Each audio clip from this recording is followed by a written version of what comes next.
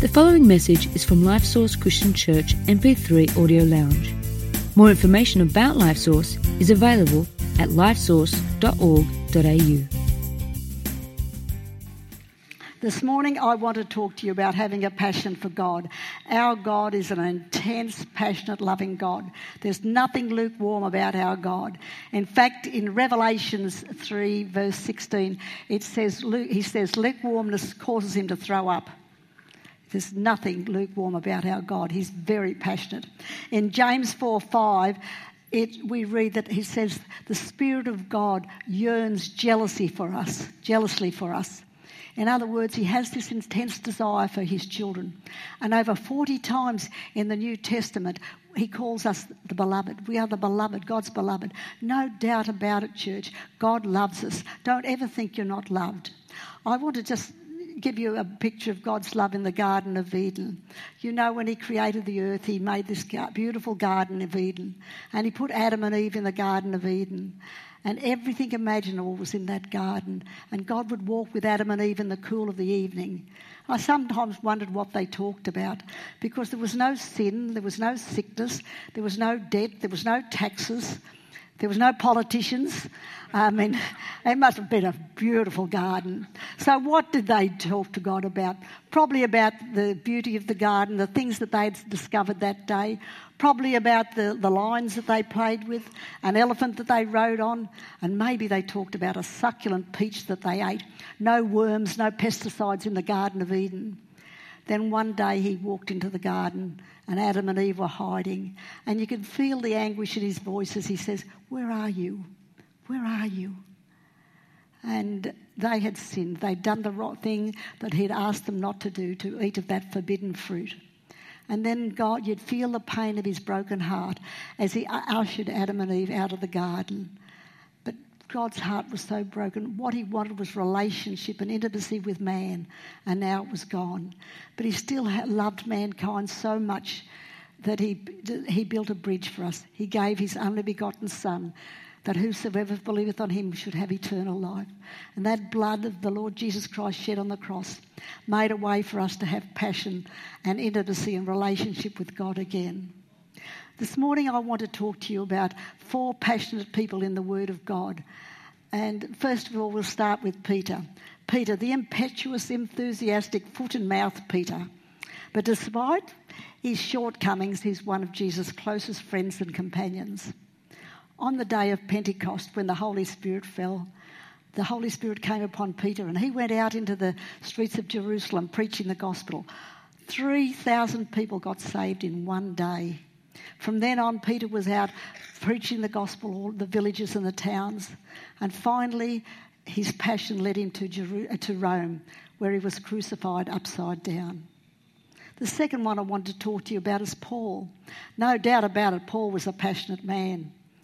He was a Jew, a Pharisee, and such a passion for making everybody obey the law. And he used to persecute the Christians. He would go into their homes, he'd haul them out of their homes and throw them in prison. He was on his way to Damascus when he had that encounter with Jesus. Peter's passion changed too. He became a passion for growing the kingdom of God, of preaching the gospel. That passion led him to Rome too, where he was martyred. Church, passion costs. There's a price that you pay for passion. I want to talk to you about King Asa in the Old Testament now. Now, normally I give you a lot of scriptures, and this King Asa, it starts in 2 Chronicles 14, 15 and 16. Don't worry, we're not going to read it all. I'm going to give you an overview of King Asa's life. When his father died and he became king, the first thing he did was get rid of all the idol worship, the high places, all the things that would offend God. He cleansed the land.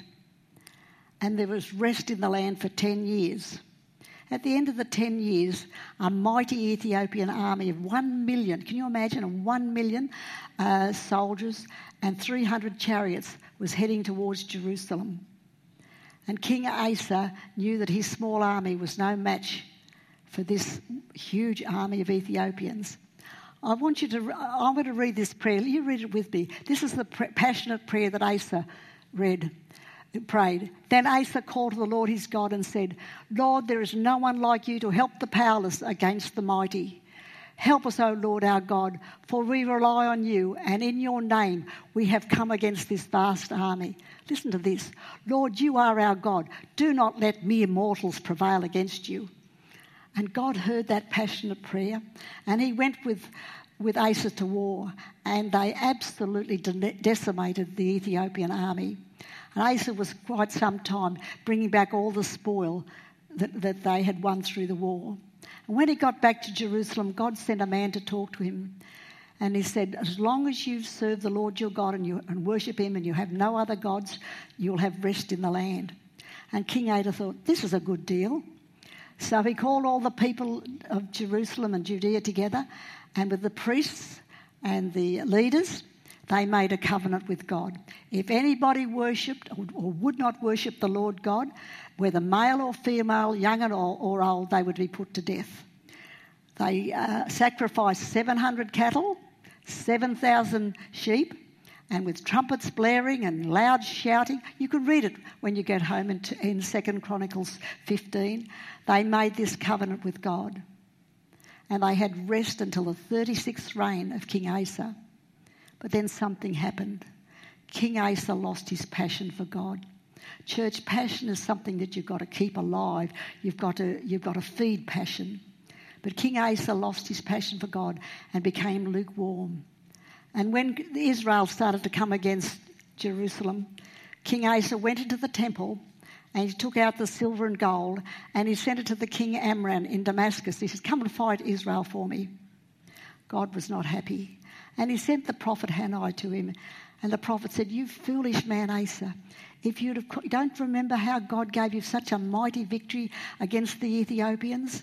And he would have given you a victory this time, and he would have even given you a victory against the king in Damascus. You have been very foolish. And instead of humbling himself, Asa got angry with the prophet and threw him into jail. That was the downhill for the rest of Asa's reign, the few more years. He died a lukewarm man because he did not feed passion. Church, the greatest enemy of passion is compromise.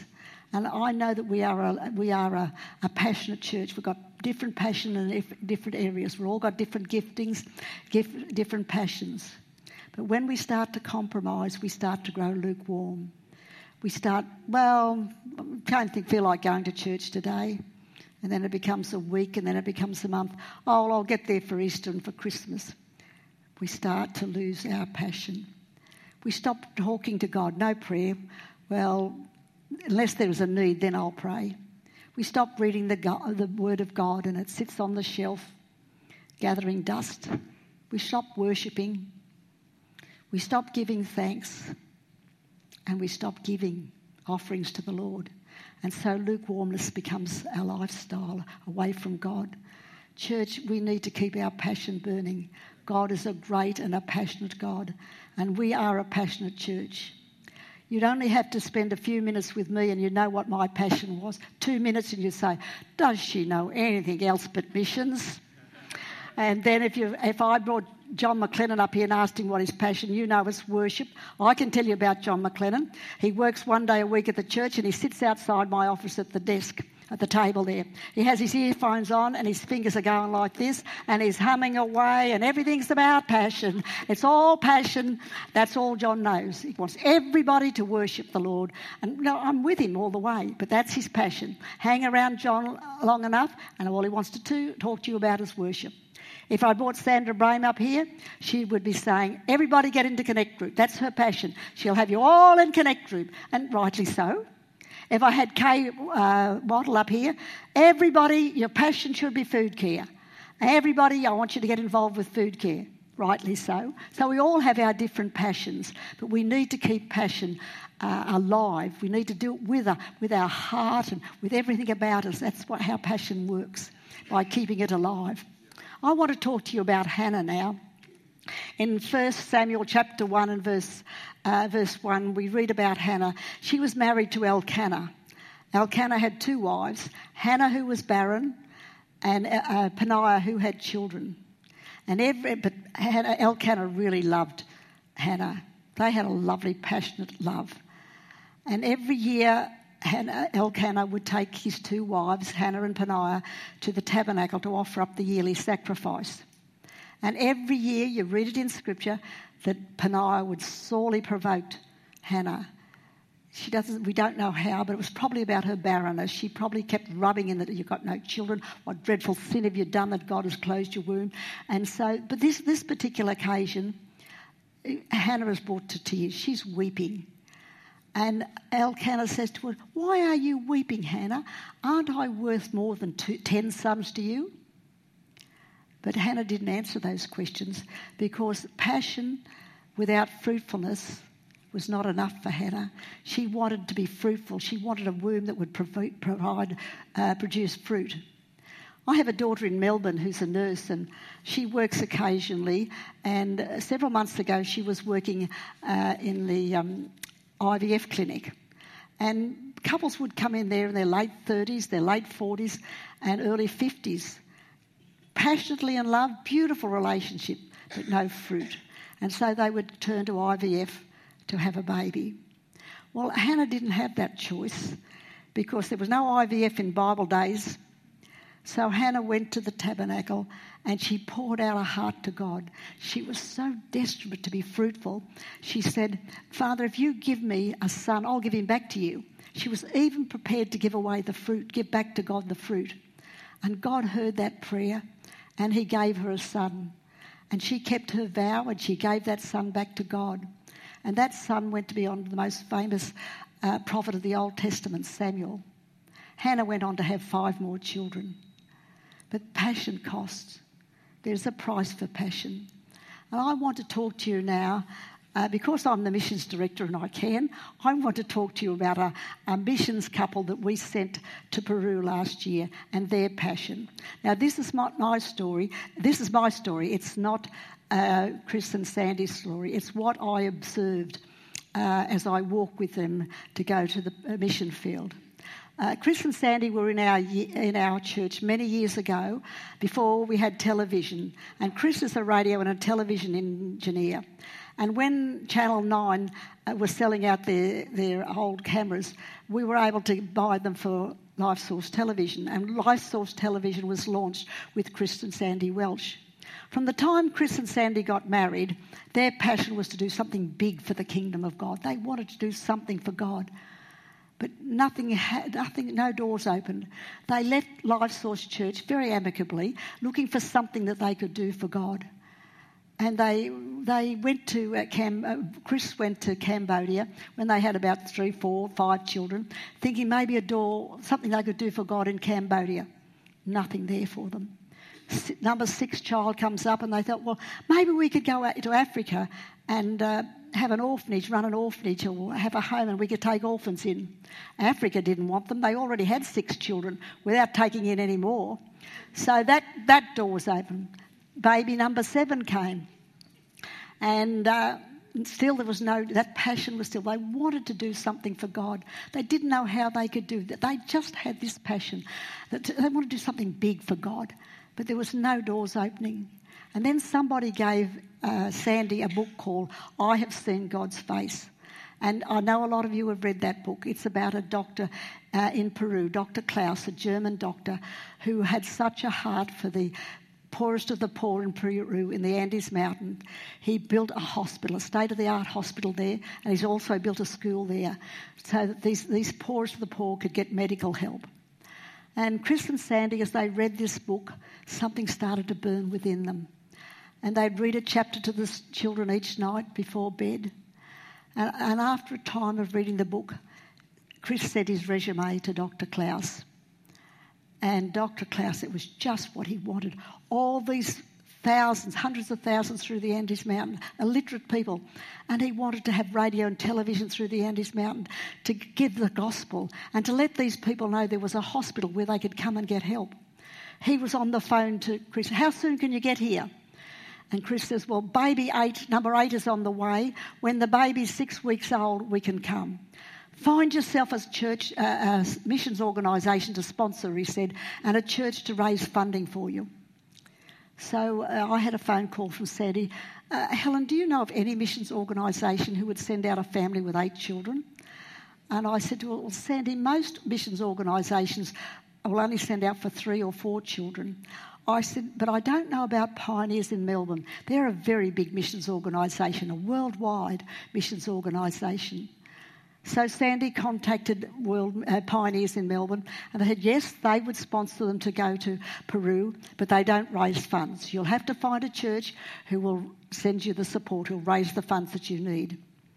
Meantime, Pastor John's having lunch with Chris. He comes in from lunch and he calls me into the office and he said, Helen, I want you to ring Chris and Sandy and tell them to get back to Life Source Church and we'll send them to Peru. So I went out and I did as what I was told. I rang Chris and Sandy. I said, you need to be back at Life Source Church and we'll get you to Peru. The following Sunday they were here in church. And over the preceding months, they were on the cameras, the boys were in the band, they were in Connect Group, they were everything in this church, meeting and getting to know people, just serving, beautiful serving hearts.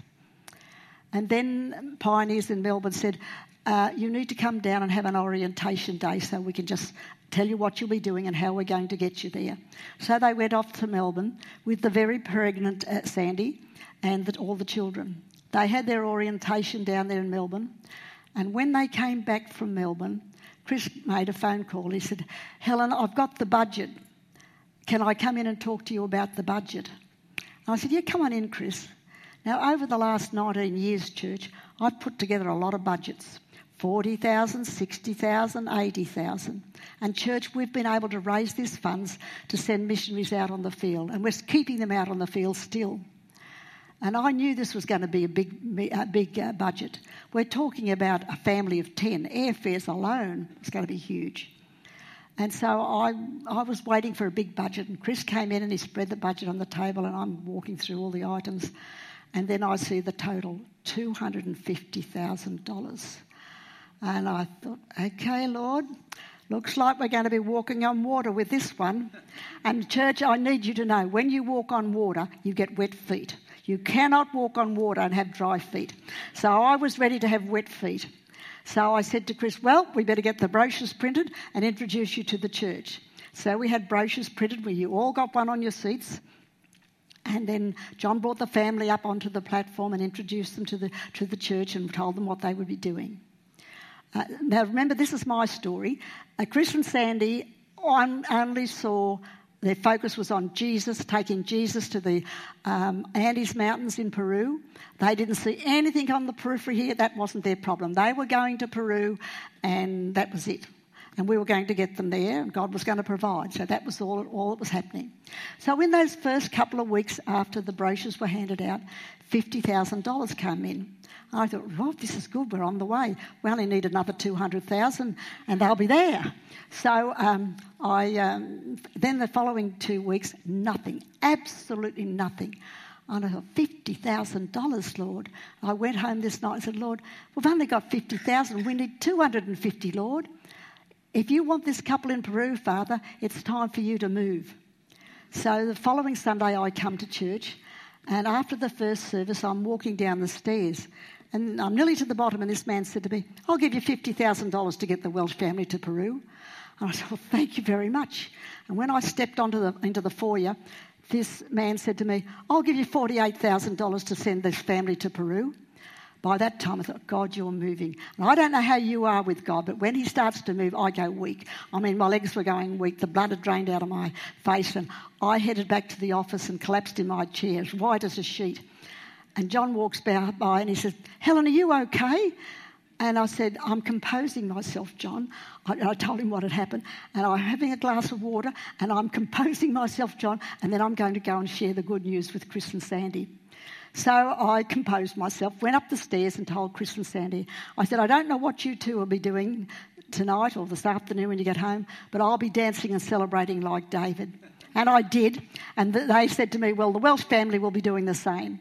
So that was that week. The following week I come to church, and this single mum comes up to me and says, I'd like to give $50 a month to support the Welsh family. And I thought, she's a single mum. I knew she did it tough. But I thanked her very much. Then a pensioner came up to me and said, I want to give $50 a month to support the Welsh family. Then he rang me up on Monday morning. He said, make that 100. Then 2 weeks ago, he rang me up. He said, make that 150. And then a man in the church came to me and he said, Helen, I'd like to give $10,000 just so I don't have to go. And so I think you're all scared in this church that I've got you all going out. So I thanked him very much. Then a lady came to me and she said, I'd like to give $30,000 to support the Welsh family to going to Peru. And that same feeling, God, you're moving, and I'm going weak in the legs. And I said to her, do you mind if we sit down? I didn't tell her if I didn't sit down, I'd fall down. So we sat down and we talked, and I composed myself today. Again, I'm always composing myself when God's around. He knows what I like and what I'm like. I always said to him, Lord, if you get too close, I'll faint. I'll tell you now, I'm going to faint. So he's quite used to me. So with my composing myself, I'm always saying, I just need to compose myself, Lord. I'll take a deep breath and calm down. So in any case, this is how it was that morning. And after the service, people kept on coming. I'd like to give $100, I'll give $1,000, I'll give $50, and it kept on coming. When I added up the total on Monday morning, we had just not quite $200,000. And I'm thinking, oh, Lord, we've got $50,000 to go. Lord, we're nearly there. And so by this time, the baby had just been born. And I knew that when the baby was 6 weeks old, they could have the immunisation and go. But we needed $50,000, so I wasn't too worried. And I was standing on water, and that was okay because I wasn't sinking. I knew this water could hold me up.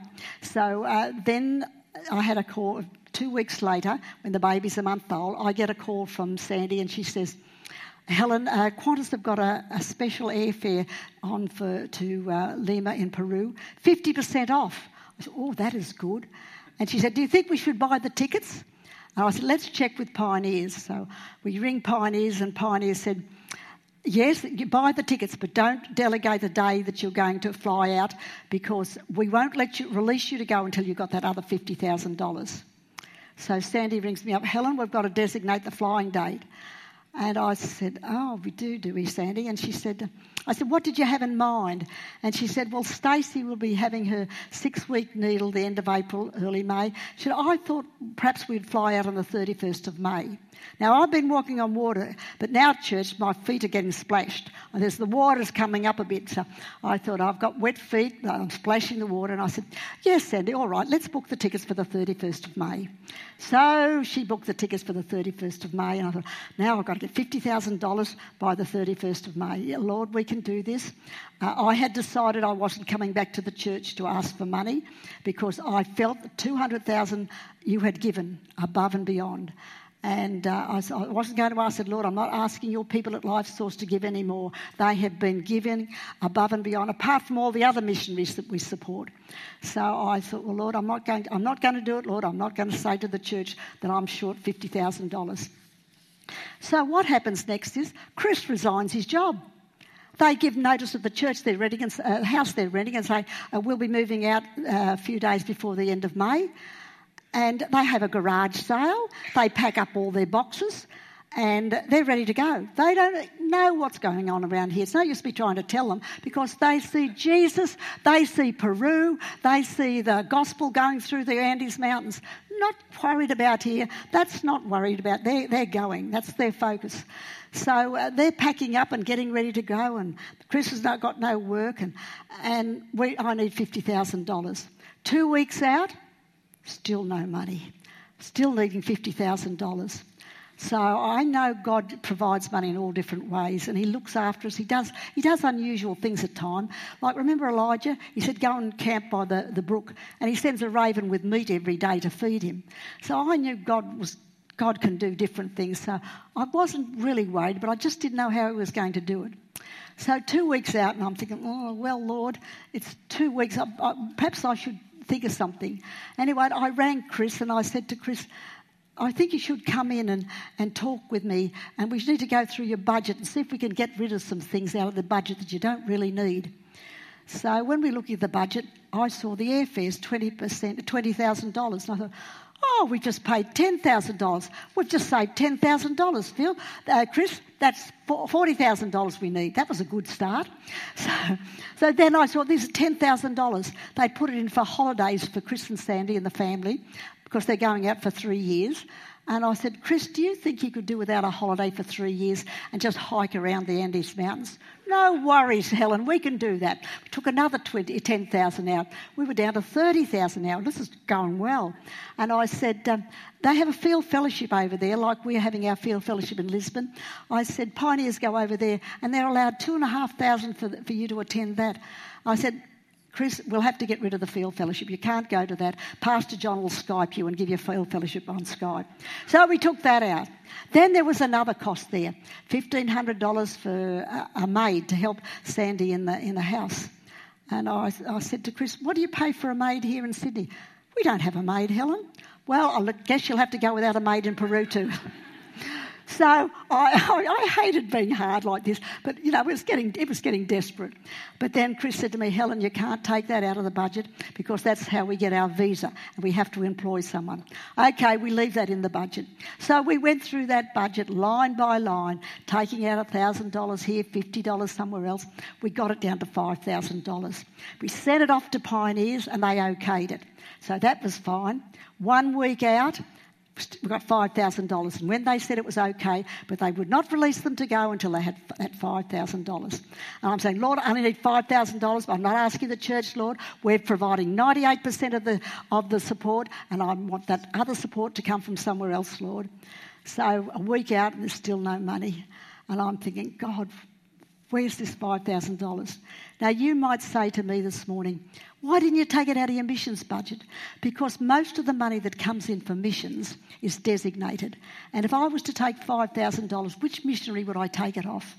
I couldn't do that to our missionaries. They're out there as passionate as Chris and Sandy are, and I wasn't going to do that. So I thought, $5,000. Well, Lord, I've just got to keep on believing. This 1 week out, I thought, Lord, I've got to ring Pioneers. They're not going to let them go. So I ring Pioneers, and it's my sob story, but it's really not. I said to them, look, Pioneers, it's like this. If you don't let them go, it's going to cost us $10,000 in airfare. Chris is going to have to go and get another job. We're going to have to rent a house, and we're going to have to furnish the house. We'll never get back all this money that we're going to lose. So they said to me, all right, give us an hour or two and I'll get back to you. So an hour later they rang me up and said, all right, we'll leave them, we'll release them to go, but as soon as you've got that $5,000, you send it to us. In what I'd like to say, that $5,000 did come, but it didn't come from Life Source Church. It came from friends outside the church, workmates. So the bulk of their money and their support has come out of this church. So then we got them all packed up. We'd hired 2 trucks to take these 96 boxes to the airport. We had people here in the church who were organised to go out and unpack the boxes off the truck and wheel them in. Everything was organised. We booked them into an apartment at the airport for the last couple of days before they flew out. And so everything's doing well. And then Pastor John and Anne decide they're going to take them out for lunch and to the food court. So they go into town. This is the day before. They go into town, take that games in the park, and then to the food court. Now, I don't know whether you've ever taken 7 children to the food court, but let me tell you, Pastor John and Anne did not eat this day. By the time they got these children fed, and Chris and Sandy, and everybody wanted something different. One wants Kentucky Fried, one wants sushi, one wants this one, and then they all want different drinks. One wants a Coke, and one wants a lemonade, and one wants a hot chocolate. So finally, everybody gets fed, and they're eating their meal, and they nearly finished their meal, and Sandy said, "Who's got the bag?" And John said, "What bag?" She said, "The bag we had in the park when we were playing with the children. It's the bag that's got presents for the children when we arrive in Peru." And John says, "Anybody got the bag?" "No." "Well, let's go back to the park and see if the bag's there." Now, I know John has shared this with you, but I want to emphasise something about this family. So they get back to the park, and there are 2 armed soldiers with their AK-47s guarding this bag, waiting for the bomb squad to arrive. And this is Chris and Sandy. Isn't God wonderful? He's even armed his guards to look after our bag. I'm telling you, this family saw Peru, nothing else. And so they get their bag and they go out to the airport. On the morning of the fly-out day, Qantas has opened a special gate for them because there's so many boxes, and for the family at 10. We're there 4 hours ahead of time because that's what they wanted. Everything's going well. We're wheeling the boxes in and everything's going well. Then I get a phone call. Helen, pray. What do you want me to pray about? There's one bag missing. I said, what do you mean there's one bag missing? And I said, it's Sandy's bag, and the one which got the things she's going to need for the baby on the plane, and it's got their passports and visas, and it's got their money in it. Helen, pray. So the staff, we get together and we pray. Half an hour later, I get a phone call. We've got the bag. We went back to the apartment, and it was sitting on the footpath, and everybody's walking back and front. So I said, one more request, please. I said, they're just about all through checkout at this stage. I said, do not leave that airport until you see that red kangaroo disappear into the clouds. So about half an hour later, I get a call. Helen, the kangaroo has just disappeared into the clouds. I said, thank you, you're released. And I sat at my desk and I put my arms up to God. I said, Lord, LifeSource did it. With a lot of passionate people, we've got them on their way to Peru, Lord. Your angels are burnt out. We're exhausted, Lord. They're all yours now for Peru. Church, it was a magnificent effort. We accomplished that day because we've got a magnificent God and you are a passionate people. That's what I'm saying to you this morning. Don't lose your passion, church. Don't lose your passion. Just to finish up this, the following Sunday, I was we had a welcome lunch. And everybody at the welcome lunch, John always introduces everybody, all the pastors. And this is Pastor Helen, she looks after missions. So he said, if you want to have any questions, go and talk to Pastor Helen. So this lady comes up to me afterwards and she said, I'd like to ask you some questions about missions. And I looked at her and I said, how many children have you got? I apologised to her after that. But I just thought, oh, God, you're not going to do this to me again so soon. But we're still friends. So that was lovely. But it was a walking on water job with a couple that are so passionate. And look, church, I don't think any of you realise how big this is. Chris and they were there working hard, driving hours to find places to put up antennas and put in radio and television antennas. It is so big, and now we've got satellite dishes. It is so big that it'll cover the whole of South America with the gospel.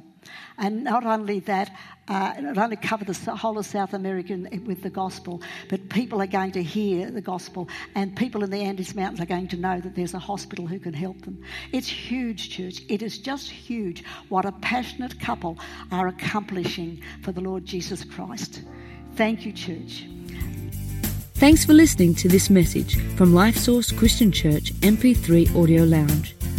We invite you to visit us online at lifesource.org.au to find out more about our church and to also access other free resources.